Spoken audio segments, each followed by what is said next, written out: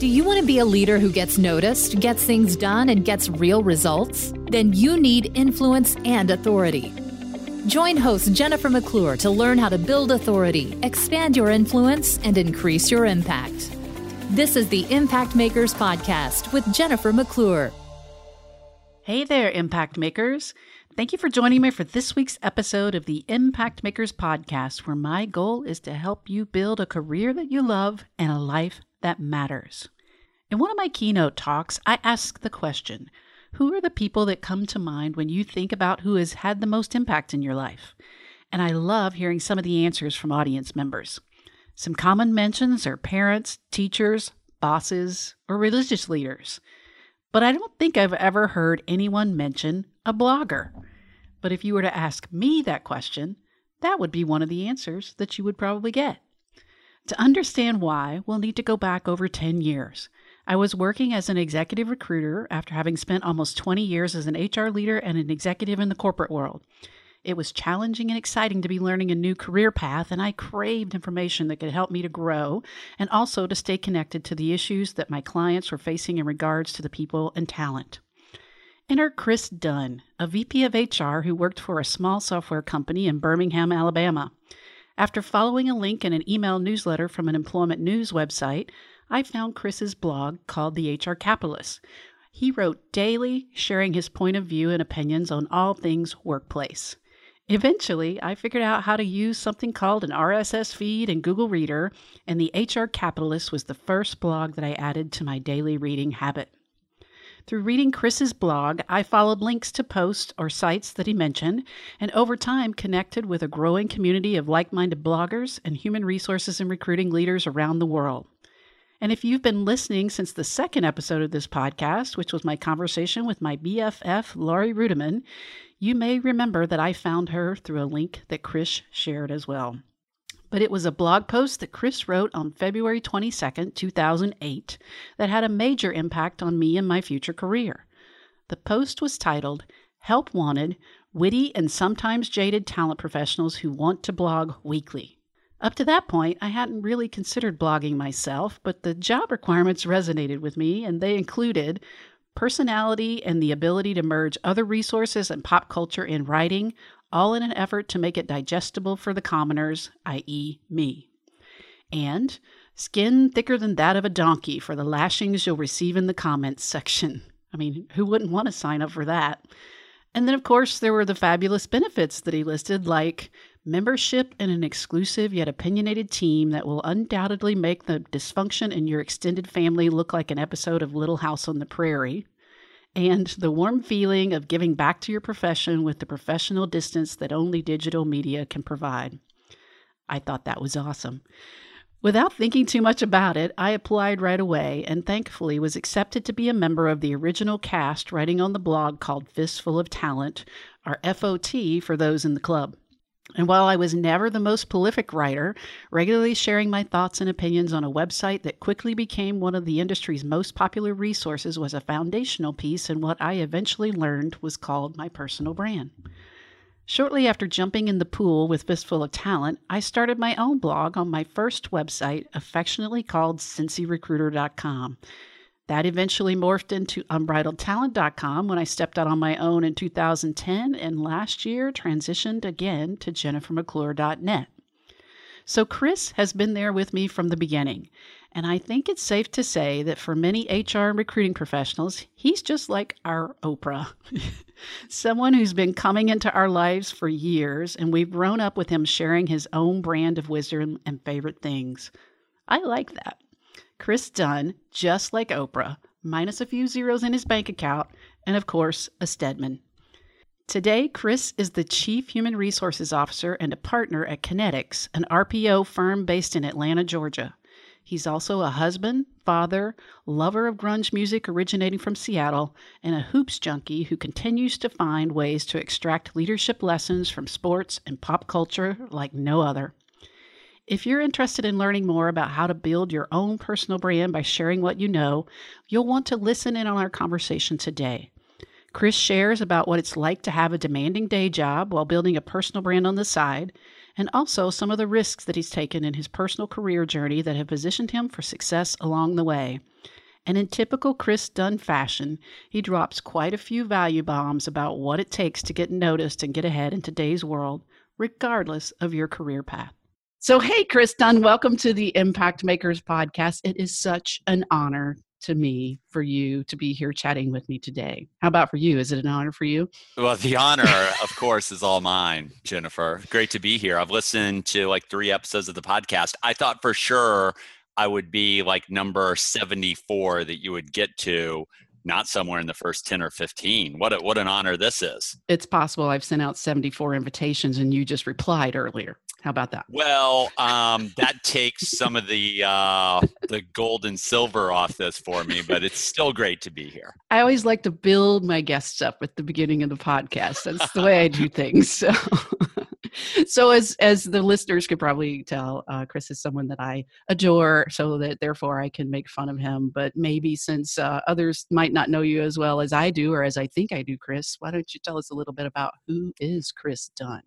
Yeah, so the slightly more than 30-second elevator pitch. So I grew up in rural Missouri, town of 2000, about 10 miles from the Iowa line. So I'm a Midwestern kid. It took you an hour to drive from where I live to actually get to a stoplight. Oh, wow.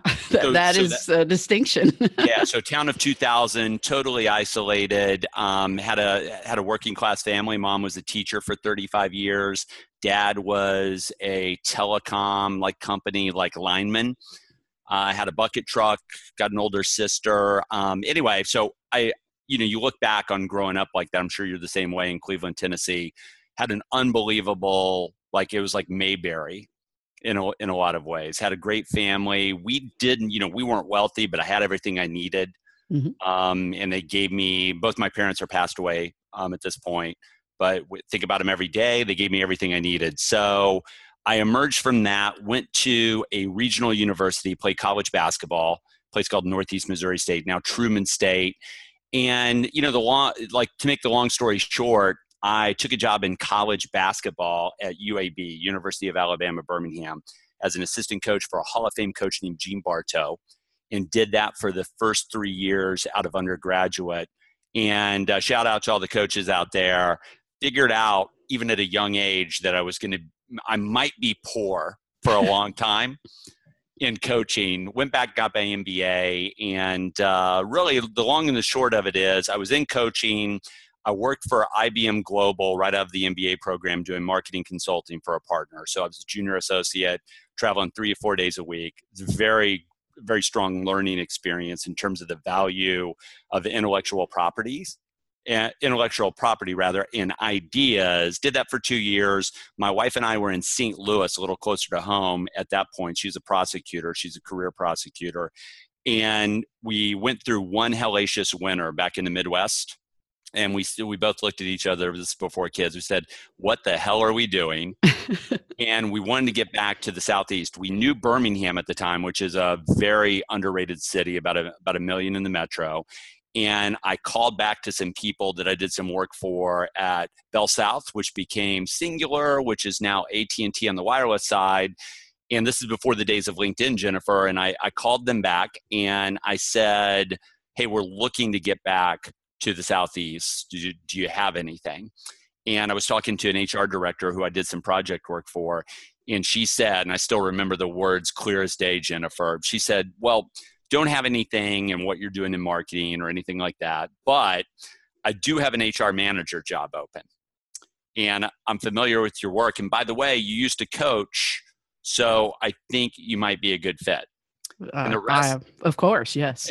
and the rest, as they say, is history. I went in, I didn't have to pay many dues to get an actual client group as an HR manager. Went into it, loved the interactions with, the leaders of the different functional areas and divisions that I was supporting. I was supporting a client group of about 1,000 people in that first job, and really found HR to be something that I fully enjoyed and thought that I really had a huge runway in. So I went from Bell South, which was singular at the time, went there, took my first director level job at another telecom company, spent about 6 years there. Then I spent 5 years at a couple of venture-backed software firms. So I went from a really big client group. Biggest client group for me is like 6,000 people at the telecom. So I became a VP of HR in the field doing that type of work. Went small, learned that the work got really interesting, especially in the technology sector. And then in 2010, along the way, I started a couple blogs, which I'm sure we'll talk about. But in 2010, because of those blogs, one's called The HR Capitalist, the other's called Fistful of Talent, I had a lady named Shannon Russo who reached out to me. They were doing a VP of HR search. She's trying to tap into my network and the blogs to really source candidates. One thing led to another. 10 months later, I made one of those lifetime investments in my current company, which Shannon founded. That company is called Kinetics, which is a recruiting firm and an RPO firm based out of Atlanta. And we're coming up on 8 years since I've made that decision, joined Shannon. It's been a great run. She's a great partner. So I work in a minority interest way for a very strong female. And that's one of the things we talk a little bit about. I've always been around working women. Mm-hmm. And I think, with everything that's going on these days, I think that's probably empowered me a little bit to have really great relationships with women bosses and really respect everything that women can bring professionally to any workplace. Well, that's interesting. And there's several jump off points along that way. So I'm going to try to hit them all, but let's go back to the beginning when you stepped out of coaching into a human resources role because you wanted to get to the warmer weather. So that's a great reason to start there. Yeah, that's the reason. Yes. But what was it about? You said that you kind of took to that right away. What was it about working in human resources that really connected with you based off of kind of your background and who you are? Well, the first thing is the director of HR I was working for in that HR manager role was a lady named Marilyn Brooks.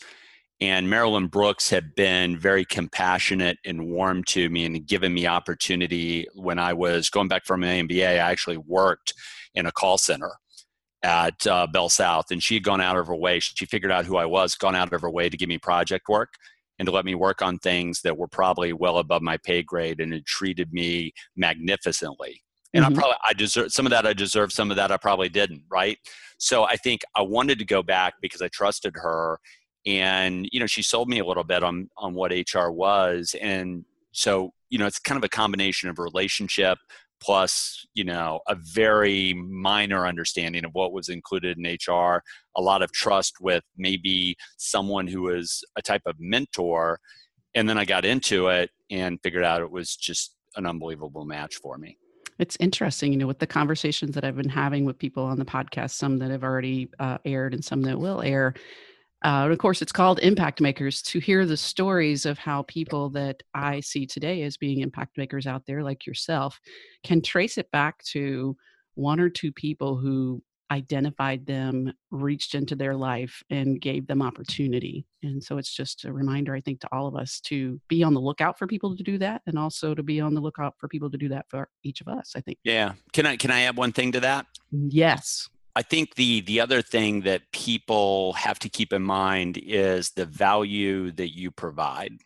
So it's interesting. I didn't think about talking about this today with you, but when Marilyn Brooks gave me project work, I really went after that in a way, and really kind of treated it as my own product, and really went above and beyond. So I think everything you said is correct. I also think that the people who get the biggest opportunities in life are the people who really understand that their work product, when they're given an opportunity, if they treat it like a special opportunity and they don't treat it like a transaction, and they really try and wow people. And I know that's kind of cliche to say wow, but if you really go above and beyond, I think you create some of your own magic. Because I doubt if I wouldn't have done what I did with those one or two projects for her, I doubt if she says, well, what about working for me in HR? Mm-hmm. If I would have just treated those like transactions, and she would have been like, it's okay. Hey, how's Chris's work? it's okay. Yeah. If it would have been like that, I'm not sure I get the opportunity, but because I went above and beyond, everything worked out. And so I think you're right. People reach in, give you opportunity. But if you look at 100 people, I think, there's like, you're really preparing for future opportunities with the way you treat people, right? And the way you treat the opportunities that are given. Absolutely. So, I preach it to my kids. I've got two sons, one's 17 and one's 14. And, in a roundabout way, like we preach that like every day that, you have an opportunity to influence how people perceive you with how you handle this work or this situation. And you can't just kind of phone it in. Maybe when they're 35, 40, 45, they'll appreciate that advice. Yeah, that's what happens to all of us, right? That's right. Oh boy. So speaking of providing value, and I shared in the intro kind of how you have been an impact maker in my life. And part of that is as a result of finding you through blogging. But I don't know, having known you for all these years, that I've actually ever asked you, what was the impetus for that decision to start writing on the World Wide Web? How did you come to that decision, and when was that exactly? Yeah, no, it's a good question. So I made the move from like Fortune 500, like VP of HR, to venture-backed software firms in 2005. So I made the move to a company that's probably like, and this is still a big deal. It's probably like 40 million in revenue at the time. Went in and had about a year's worth of work to kind of revamp the HR department and create kind of my vision of it, make the people that I worked for at the C-level certainly like happy. But I got about a year into that first software company, and I looked up like after a year and I said, oh boy, like I'm bored. And like a bored Chris Dunn is never a good Chris Dunn. Like a lot of bad things happen when Chris Dunn is bored. Some of them we can talk about. Some of them we probably shouldn't. But I don't like to be bored. So I looked around and I said, what I'm going to do is I'm going to do something because I have the time. And I'm in a technology company at the time doing something like blogging. You almost had to be in a technology company because normal like corporations would not think highly of somebody blogging as a VP of HR for their company. So in the Fortune 500 telecom company, I could have never done it, but I found myself in the right situation working for a CEO and a CFO who were happy to allow me to do that. And, it all worked out. So I looked around. I was influenced at the time, Jennifer, by the Gawker set of properties, both Gawker and Deadspin, which is the sports version of that family, kind of writing in an irreverent tone. So my goal was, I said, hey, I'm going to blog as a VP of HR, a guy or gal in the field in HR. I'm going to blog daily. I'm going to create a blog. I'm going to blog daily. I'm going to do it every day for one business year, and I'm going to see what happens. So that was every business day? Or every business day, Saturdays and Sundays off, because, come on now. So it was Monday through Friday, and I didn't miss a day. And what happened was at first, no one came. It was like crickets, right? So I powered through that. And then ultimately, some people started finding me. I got picked up by some aggregators back in the day that were like literally spamming hundreds of thousands of people daily. And one thing I did do is I wrote good titles. So they would pick me up and my article would be the lead on a lot of those spam newsletters on a daily basis. And that gave me a lot of traffic and gave me a followership like from which I built. So the opportunity to blog, and I met you through, I think, an outreach for Fistful of Talent. So the first blog was called The HR Capitalist, still exists today. Look it up at hrcapitalist.com for the sales pitch. And that's always been me and me alone, Monday through Friday. And then about a year in, I got approached by a media company that said, hey, we want to do something like the HR Capitalist, but we want you to write it. I actually went to New York and I met with this company who's no longer in existence, by the way. Mm-hmm. And I met with them and I said, hey, I can't do a second blog and keep my day job, but I tell you what I'll do is instead of you owning it, let me own it. I will recruit other people to write for this blog, which ultimately became Fistful of Talent. I will recruit other people. I'll own it outright. You will have the long-term rights to be the only advertiser on it. and you can sponsor it that way. And away we went. And that became Fistful of Talent, the second blog that I think was launched in HR Capitalist was early 2007. Fistful of Talent would have been launched roughly March or April of 2008. And you might be able to check me on that.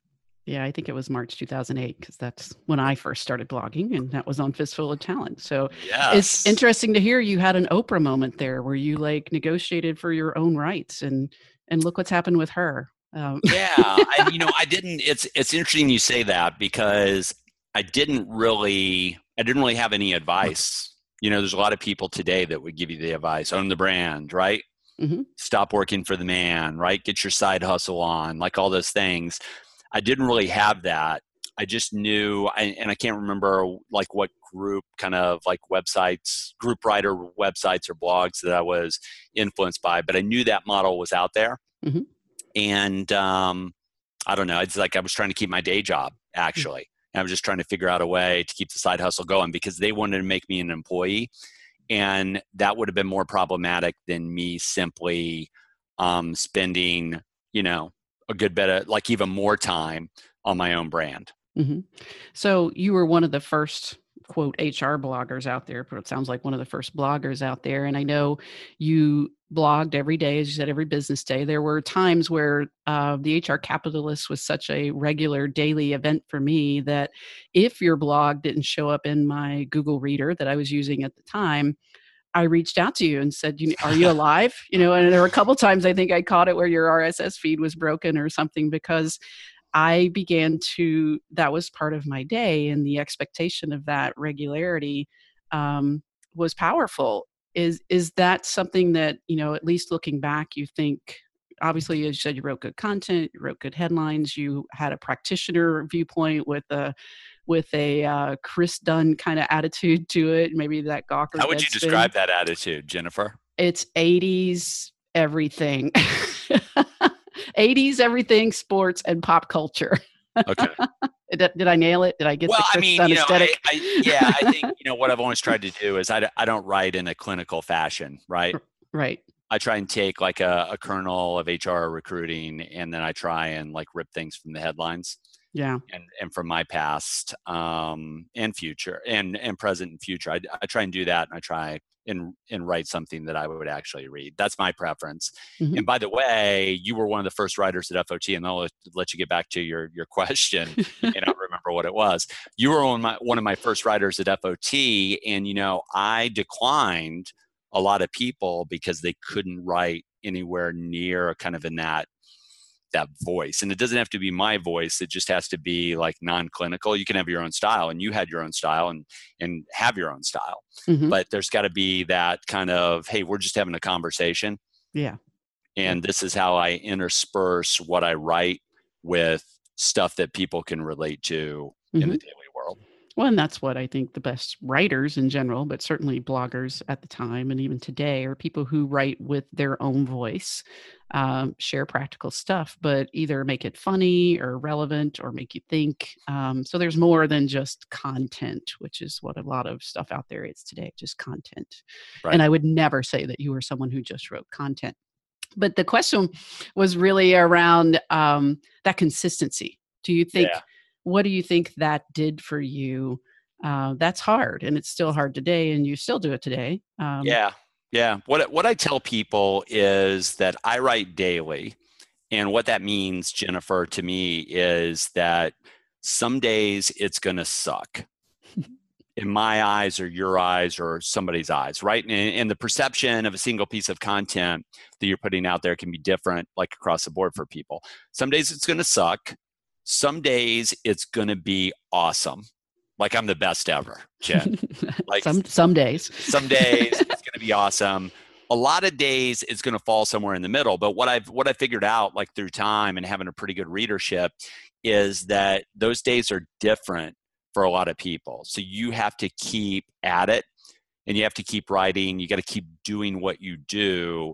And consistency, like you mentioned it, like you grew to expect the daily consistency. So when people start blogs and they start like thinking about this, I've had a lot of people reach out to me over time. I just say, hey, you don't have to be me.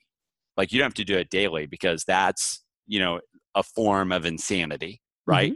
To try and do it daily. But you need to figure out what your cadence is, whether it's once a week, twice a week, whatever your cadence is, figure out your cadence and then commit to it, because you want to make people feel kind of that cadence and know what to expect. And I think that's a secret for success to anybody, because blogging and kind of content is different today than it was 2 years ago, or certainly 8 years ago.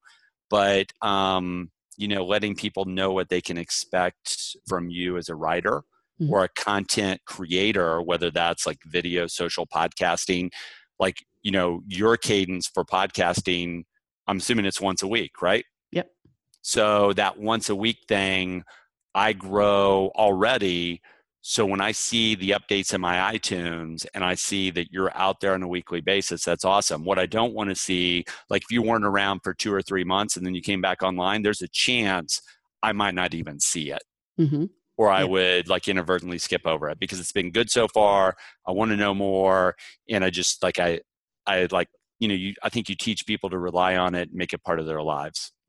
So what do obviously blogging and your work in general created opportunities for you. Are there any specific opportunities that come to mind that came as a result of blogging? You cannot imagine you can't imagine how much goodness I have like soaked up. So many professional relationships, yourself included. Like I've met so many good people. And by the way, those are people that you would consider to be thought leaders, like you, Lori, William Tincup, Tim Sackett. Tim Sackett's probably one of my best friends right now. And I met him through Fistful of Talent. I've met you and Lori. I've met Tincup like through that. But I've also met like hundreds, if not 1,000, like unbelievable practitioners in the field who aren't thought leaders, but they're consumers of content. And they challenge me. They, comments are really down on blogs because of social and Twitter and things like that. The new comment is a like, and you hope that they've read it. But I have a big email list, and I get people replying to me, kind of challenging my train of thought, and that's so valuable. So there's been unbelievable opportunities with relationship building. The other thing I would tell you is my second job in software came as a direct result of blogging. I went to work for a well-regarded software company in Birmingham called Daxco, which is a very, very progressive company in Birmingham. And I got recruited for that job, really on the back of my blogging and kind of thought leadership profile.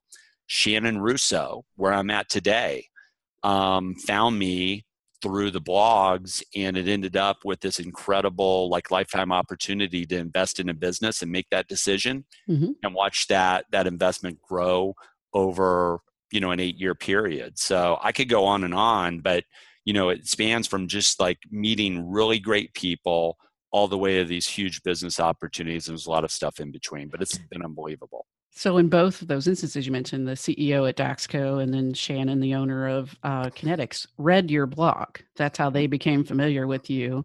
True. And then recruited you. So let's use the CEO at Daxco as an example.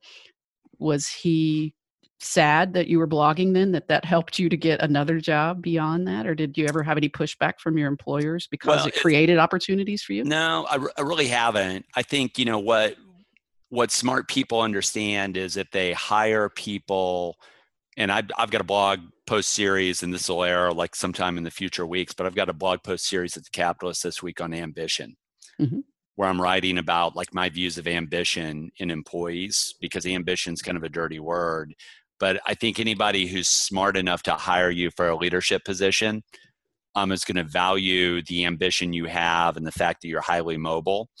And they're probably going to understand that they're not going to keep you forever. Now, Shannon's a little bit different because that's not a job. Like I made an investment and I'm one of 2 owners at Kinetics. So I joke with people all the time that, Kinetics is somewhat like the Hotel California. 80s reference. There you go. It's somewhat like the Hotel California. I could check out. I'm not checked out. I could check out, but I can never leave. Because like a large degree of, like my portfolio is like tied up in Kinetics. So certainly I'm not leaving, but I think Dave Gray was understanding. And by the way, just quick, like shout out to that.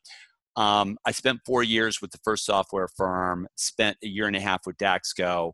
What I found out is, like, looking back at it, and even at that time, I found out that I shouldn't have made the job change to Daxco. I was looking for change, but really, if I look back out on it, I was looking for a form of even greater entrepreneurship than the blogs and the thought leadership could provide me. Mm-hmm. Well, tell me more about that. You and I had some conversations along that time frame about kind of this desire for that entrepreneurial path. Right. What did you think that was at that time, and has it turned out to be? You're not done with it yet, but has it turned out to be what you thought it would be, being an entrepreneur? Well, I always joke with people, and this is like a credit to Shannon and everything she had built. So she started really Kinetics in earnest in 2004, and I joined her in 2010, and we've grown it together. And I've got something to do with that, but certainly I'm like one of many that has like helped grow that. But I always joke with people like you, and you may have even heard me say this, is when I joined Shannon, people give me credit for being an entrepreneur, but really I'm like an entrepreneur with training wheels, because I bought into an existing business that really, like, I get a chance to really do a lot of things that I'm good at and things that I'm interested in doing. So if you want, we can talk about like a bucket list of stuff that I want to do and some of the things that being in Kinetics has provided me. But I'm an entrepreneur with training wheels because Shannon is an unbelievable operator. Mm-hmm. So she's from the recruiting industry. She's got a finance background. I never have to worry about the balance sheet. She's an unbelievable operator. I split my time between Atlanta and Birmingham. She's in Atlanta all the time, where the vast majority of our employees are. So it's been what I've expected, but like, to be clear, and I'm very mindful of this, I never felt the, oh my goodness, it's just me moment that other people felt. Now, one thing I did do that some people don't have the stomach for is I made a big bet financially and invested in Kinetics. So I'm an entrepreneur with training wheels, but I was brave enough and followed my gut instincts, where I can still remember, Jen, like I was outside of Regions Bank in Birmingham. Okay, Mm-hmm. I'm gonna tell you. Can I tell you a quick story? You absolutely can. Just about the, I guess, the fear and self-loathing that goes along with like entrepreneurial decisions. So Shannon and I get the deal done, and I'm going to buy in. Okay, and it's a big amount, and I've got to wire the money. And most of the people that are listening to this have never had to wire an amount of money that I had to wire. So I walk into a Regions Bank in suburban Birmingham, and I go up to the counter and I say, I need to wire money. And the lady behind the counter, like, says, okay, you need to go see Tom over there, pointing to like cubes or whatever. So I go over and see Tom, and Tom's like a 24-year-old. Not that there's anything wrong with that. Not that there's anything wrong with that. He's going to wire this large sum of money. So I say, Tom, I need to wire like money. And he says, oh, I'm here to help. I've got you. Like, let's talk about this. How much do you need to wire? And I told him the amount. And I know we're not going to use this video. I can see Jen and she can see me. But I told him the amount, and there's this 3-second pause, and he's looking straight at me, and he says, I need to make a quick phone call. Gonna have to talk to the manager. Right. So he goes and makes his phone call. We end up getting it done, and I walk out of this Regions, and I'm looking up. I can still remember what the clouds looked like above this Regions Bank, because there's one of those moments where if it doesn't work out, maybe at some point, you and your family, not that there's anything wrong with this, but we were homeowners at the time, and the preference is that you don't lose your house. Strong preference, yeah. As you chase your professional desires. So there was some chance that I might end up living in an apartment, which there's nothing wrong with, but it means I lost my house, mm-hmm. which is something that I'd rather avoid. So I can still remember what the clouds look like. So I always, to go back to your original question, I'm an entrepreneur, but I did it in a different way. So I'm not a Han Solo entrepreneur. I took like a big chunk of my assets and invested it, and it's worked out. But I got to tell you, like, Shannon's one of those people. I found one of those people, and I think all of us can count them on probably one hand, that I've never had a bad day with. Mm-hmm. So my gut instincts told me that that would be the case, and that's been true. I'm a minority owner in Kinetics. She's always treated me like I'm an equal. Mm-hmm. Well, I think I had a conversation recently where someone gave the definition of an entrepreneur, or a definition, is someone who embraces risk. So, Right. so maybe you can count yourself as an entrepreneur, even with those training roles, because you did certainly embrace some risk. And you mentioned an entrepreneur bucket list. So, share, do tell. What is that on? Yeah. So, I've got this bucket list of stuff I want to do. And, I'm still a young man.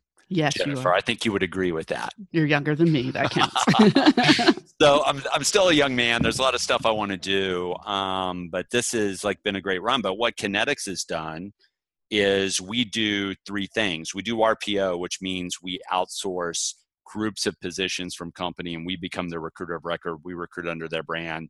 And we do that. We've got some relationships with companies where we do that for thousands of positions for a single company. And then we've got relationships where we do that with 20 or 25. We also do single position search in all the major functional areas. And then we've got an HR consulting arm that represents probably 5 to 10% of our total revenue. And it's the HR consulting arm, since I'm like a classic HR practitioner and have this entrepreneurial vibe, that I've been able to treat that a little bit like a sandbox. So one of the things we've done is I was able to really conceptualize and build a recruitment marketing practice inside Kinetics, where we, in a variety of ways, help companies with their employment brand and how they present that to the outside world. We actually have web developers who develop career sites for companies. And we have very much a content marketing strategy related to helping those companies tell the stories. And we use social to spread the word, et cetera, et cetera. So I was able to build that practice from scratch. And probably the other most recent thing that's a business within the business is I was also able to create a training series for managers of people called the Boss Leadership Series. You're familiar with that. And, we've sold a lot of that. And that series is kind of just around to try and do something that I've never seen done, which is make, training for managers of people. How do I manage people better, a little more accessible, and to actually hopefully get a couple smiles from the audience as you're training. And, all that is we've got 7 modules of training for managers of people, and it's good content. I'm proud of the content. I'm proud of the series. And what I found is that it's a great opportunity for the right facilitator to go in and have a different type of conversation with managers of people. It's different every time because cultures are different and there's different managers in front of you. But those are 2 great examples of being able to have an HR bucket list of stuff I'd really like to do. And I was able to do that inside Kinetics, and really they become lines of business for us. Mm-hmm. And I think, to share just a quick little aside, we talked about, your kind of ethos being that pop culture, 80s, certainly 80s music, movies, those kinds of things. And at one point I worked with you and your team to deliver one of those training programs. And so to have me for a couple of days delivering the training where a lot of the examples were movie clips and songs, some of which I had never seen. Right. Of course. But I was like, if you guys don't know Chris Dunn, you just need to, or if you know Chris Dunn, you need to channel his voice through me as I deliver this training, because I see it all through the training. And I told you then, of course, I've told you many times. And so now we'll put you on the spot. That training series is a beautiful thing. It's very, as you said, a lot of great value, delivered in a way that for 2 full days, I had people's attention. And I know you and your team do when you deliver the training as well, because it's not your traditional training. But at the end of the day, it's great content that needs to be in a book. So what is the path to a book for Chris Dunn? Yeah, that's a great question. By the way, before I answer that question, I'm going to commandeer control of your podcast interview again. Okay. Before I answer that question, your listeners should know that Jennifer McClure has facilitated the Boss Training Series, which is leadership training for the modern manager, is the tagline. Jennifer McClure, I believe, has delivered that to the largest group on record. Correct me if I'm wrong, Jennifer, but you had a big group. It was a big group, and nobody left because they were happy and had a great time. Well, but by the way, I got to give you a shout out. There's been 4 or 5 people outside of Kinetics who have delivered that training for me, and it takes a special person to take good content and engage people and let people learn from each other in that type of series. Mm-hmm. And that's one of the reasons why you're an impact maker, Jennifer McClure, because you're like one of the first people that I thought about that could pull the series off. So thank you for doing that. So back to your book question. Yeah, you're not getting out of that. Yeah, I need to do a book because I like to speak. You're a great speaker. I like to speak, and to really like maximize your opportunity to speak in front of like interesting groups, you need a book. So yeah, it needs to be in a book. I need to write a book. I've got I've got some conversations going on. Those have happened in the past, and I've left them by the road like a blown out tire before. As I've chased other stuff. But yeah, it's probably time. We've made a couple of key hires at Kinetics as we've grown that probably give me time to chase that. Thank you for prodding me. Well, and I'll remind you again, you've really already written a book with that training program. So that could be one in the series of the Chris Dunn anthology. So hey, by the way, too, one of the things that so I've delivered the Boss series a lot. And one of the things, it's kind of like public speaking. I think like all the people like listening to this, when you're in front of people, it can be a really humbling thing. Like I've had like some unbelievable like groups, both from like delivering that Boss series and being a facilitator and also speaking, at a conference, et cetera, et cetera. You have these unbelievable groups. And then like the most humbling thing, and I know you've experienced this, Jennifer, is you go in front of a group. I have this deal, like I always talk to Mrs. Dunn, Angela. I always talk to Angela like on a daily basis when I'm on the road. And if I speak, she says, "How'd you do?" Good job, Angela. Right. She says, "How'd you do?" And basically what I do is I grade myself. And what the most humbling thing is when you don't have an engaged group. When you've got a group that's a dud for a lot of reasons, and from a professional perspective, the hardest thing, and I think I've gotten decent at this, is I measure what I gave to every group, whether it's the perfect group, high engagement, laughing at all my jokes, blah, blah, blah, or how dare they, by the way, non-engaged, don't get any of my humor. So the easiest thing to do is, if you feel like the dead group, the easiest thing to do is to give into that and say, well, I'm just getting through this. Yeah. I'm just getting through it. I'm not, these people are dead. I'm not going to try. But so I always have that. And I think I've become pretty good at telling Mrs. Dunn to say, well, on those occasions where it's kind of a rough group, I say, well, I didn't have a great group, but I had like my A- game. I gave them like everything I had. What about you? Have you experienced that too? Yeah, I think everyone who stands in front of a stage, whether you call yourself a professional speaker or not, at some point comes across a group that's just not having it. And sometimes that could be about you. It could be, what's going on in the world. It could be that's their culture. I mean, but I like what you're saying. I mean, you have to really give it your all. And sometimes, for me as an introvert, that can be very exhausting, because then you leave that and you truly feel physically and mentally tired because it's work. Yeah. And Jen, like if you sense that you've got a dead group in front of you, and by the way, this could be like a group of employees, mm-hmm. like it's something, some of our like leaders or HR people who are listening to this, it could be internal in a company. And to try and get to your A game from a presentation perspective, why others, in your words, and I think it's perfect, are not having it, mm-hmm.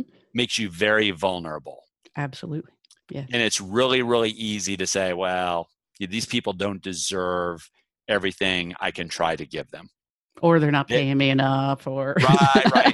So I've got this rule where, and I've had this rule for a long time. I think I've gotten better at it the last 2 to 3 years on those occasions where it's not perfect. And by the way, it doesn't have to be awful. Sometimes it's just not great. It can be like somewhere in between. I have this rule that, if there's one person who shows up, like I got to go and I got to do everything I can. Quick aside, I actually did boss training for an HR professional who was trying to get her game together inside a company. Literally, I show up in a major Midwestern city, and there was some funkiness in the run-up. I figured it would be like this. I'm doing boss training, and the company is paying good money. 2 people. 2 people. They got individualized coaching. They did. And, that's like pressure, like to go. But it's interesting. Yeah, but I think that's what separates the professionals from the wannabes or the futures. You give it your all, regardless of what's happening in the room. And, at least for me, it's harder with larger groups, but certainly if it's a training type, I try to engage individually with people in the room. You got to create fans for you, so you can feed off their energy. Once you can get someone to tell their story or to laugh with you or to do something, then their people start to see, okay, she might be okay. So you got to try to win one convert, and then it's like that third dancer video. I got to get 3 people, and once I got 3, maybe I could get the whole room. So it's not as easy as it looks sometimes. Yeah. So there obviously were a lot of people along the way who've made a difference for you, and you've made a difference for me. Thank you very much. What advice would you give to a young Chris with a K or Christine coming out of college, or maybe in college, or young in their career, who are kind of looking out there and saying, what can I do in today's world to kind of help facilitate my path to where I want to go? Yeah, you started blogging. What would you advise? I think the biggest thing is not everybody's a writer, not everybody's a speaker, not everybody is going to be good on camera, if you believe like the transition to video. Not everybody's a podcaster. I think the biggest advice, and I see this as the leader of a recruiting firm, I think the biggest advice I would give young people is you're going to get, in any job you're in, you're going to get opportunities to work on things that are transferable and marketable to the world inside your company, if you work at a super large company, or outside your company. So the smartest people I see, and they come in a variety of ages, nationalities, genders, they really like span the globe. The smartest people I see from a career perspective are really building portfolios of work. So you have to look for opportunities. So the young person that says, hey, they've got ambition, right? Which is what I've wrote about. By the time people hear this, it'll be a couple weeks old on The Capitalist. People with ambition, or who think they have ambition, and they want certain things in their career, I would tell them that every year in your career, if you're not working on important stuff, you need to go volunteer, because people will take you up on volunteering for more work. And you need to do such a great job on your portion of that project. And then you need to save the results. And you need to be prepared to be able to show people the projects that you worked on and describe the impact you have. If you have 3 or 4 of those per year and they start stacking up, by the way, you have 3 or 4 in a year, you've got something that you can tell somebody if you're looking for an internal transfer inside your company, or if you're looking at an outside company. You've got to be able to take them a portfolio of work. So you don't have to blog, you don't have to podcast, but in a way you have to create career content and career results that you can reference and that you can show people. Yeah. And if you're not doing that, what I would tell you is you're going to look like 1,000 faces in the crowd. And in today's recruiting environment, maybe somebody will find you, but maybe they won't. Yeah. It's like my son is 26 and doing an engineering co-op and has had a pretty good success story recently. And he, certainly is excited and telling me all about it. And every time he does, I'm like, put that in your attaboy file. You need to Right. start creating, put it in the cloud. And it's amazing. You know, he's the millennial and I'm like, put it in the cloud. And so the next day he comes in and I'm like, did you put it in the cloud? And he said, I put it on a thumb drive. And I said, in the cloud, in the cloud. Exactly. You want something that you will always be able to access to pick and choose things you want to talk about to future employers or in your career. That's right. And make it out there where you can access. So we're going to have to do some work on my millennial there. And by the way, like with the young people like your son or like my sons, as they kind of get in their career, anybody that's out there right now, here's the reality from a recruiting perspective. Okay. Out of 100 candidates, and let me take that down like a normal search. Let's say somebody was being a little obsessive compulsive with interviewing and they interviewed 10 candidates. Lucky if you have one that at the end of your interview and that would drop just a tabbed folder of projects that they've done and like showing outcomes. Mm-hmm. You don't even you're going to talk about those things certainly in the interview, but the most powerful thing you can do, if I'm interviewing with Jen McClure and we have a good conversation, I feel like there's some rapport. She asks if I have any questions. Of course, I ask smart ones, and then we're done and we wrap it up. And I say, hey, Jennifer, I brought you this portfolio of just stuff I've worked on. We've talked about some of this we haven't. Thought I'd just give you this as a lead behind. That was a great and the tip. fact that you have something physical on your desk, it just separates you. Mm-hmm. I like that tip. That's worth the price of admission here. So what is in the future for Chris Dunn? What's happening next for you? I've gotten a commitment on the book. I would like to reference that. By the way, Tim Sackett is coming out with a book. Yes. Way to give a shout out to your friend there. Hits in late April. I wrote the foreword for that book, Jennifer. I have read that and it's awesome. Okay. So I would love, I'm just putting myself out there, maybe not as a book writer, maybe I'm a foreword writer for impact makers. And when you do your book, I would love to, you've got like Lori, I know is like very close to you, but I would love certainly to be like something, if I can't write the foreword for you, Jennifer, I would love to be like inside back cover, just something witty in like 75 words. What you've just witnessed here is a masterclass in deflecting responsibility. Chris Dunn is going to write a book. And he may write the foreword for my book, but he's still going to write a book. If I don't like your question, I just talk about what I want to talk about, right? You're very good at that. I just change 50% of it. Where can people find you on the interwebs or in life? Yeah. So anybody that's listening to this podcast, Twitter @Chris_Dunn. Don't ask me why. Okay. That's what was available like 10 years ago. Because the other Chris Dunns rushed to the social medias. Right. So long story. I won't take you down that path. LinkedIn, obviously Chris Dunn. I work for Kinetics. You can find me at Kinetics as well.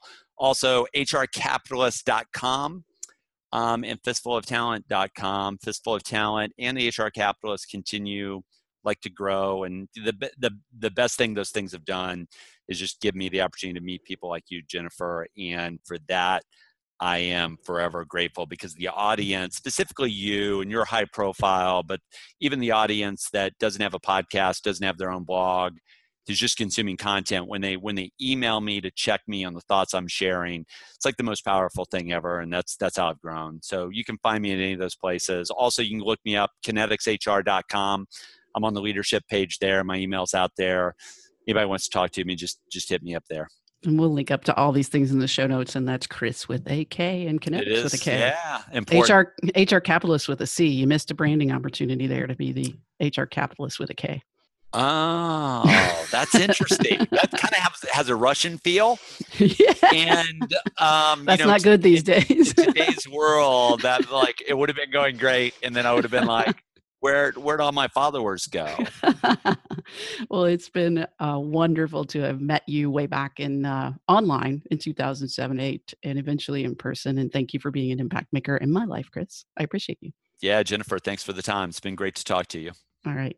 One of the best things about the journey of making an impact in the world is the people that you meet along the way and seeing how they're creating impact. My friend, Laurie Rudiman, is one of those people. She's a writer, speaker, and entrepreneur who is setting out to fix work. In her podcast called Let's Fix Work, she's tackling why work is often so miserable for many people and what we can all do to fix it. Here's some of what she's talking about. During the past 10 years, I've developed a huge network of friends and colleagues. These are people who are passionate about fixing work. They have big ideas. They're authors, speakers, consultants, and even HR ladies who want to help workers find purpose and meaning. So I'm starting a podcast to interview my friends who want to fix work. I love the Let's Fix Work podcast, and I think you will too. Check it out and subscribe over at letsfixwork.com. If you want to raise your game at work, you've got to raise your impact. Find out Jennifer's 10 best strategies to make more of an impact at work at jennifermcclure.net/10ways. That's jennifermcclure.net/10ways.